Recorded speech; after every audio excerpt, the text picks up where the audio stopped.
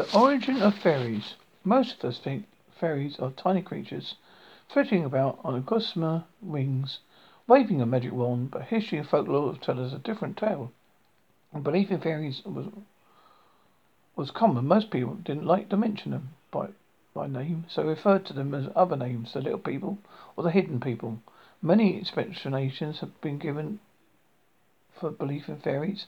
Some say they are like ghosts, spirits of the dead, or fallen angels, neither bad enough for hell or good enough for heaven. There are hundreds of different kinds of fairies. Some are minute creatures, others grotesque.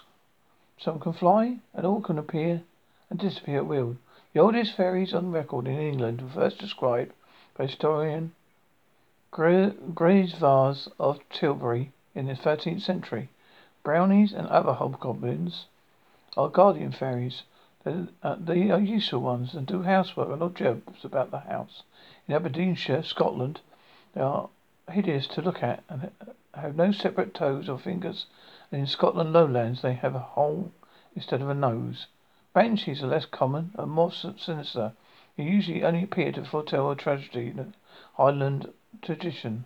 The washer by the fold, a word-footed, one-nostril, buck-toothed hag, is also seen washing blood-stained clothes when men are about to meet a violent death.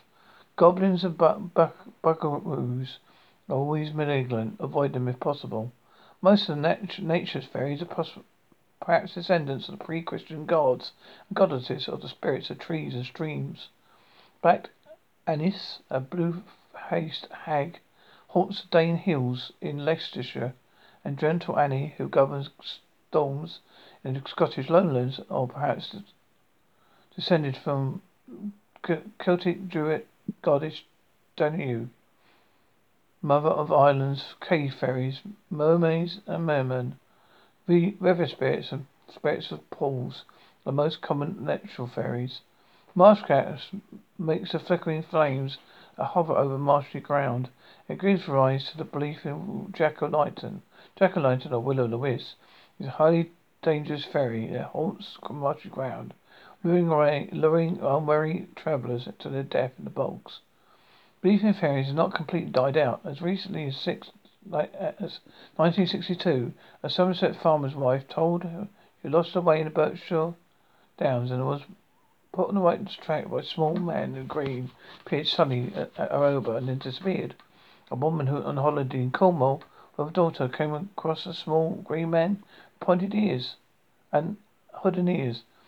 They were alarmed and they ran for the ferry, cold with terror.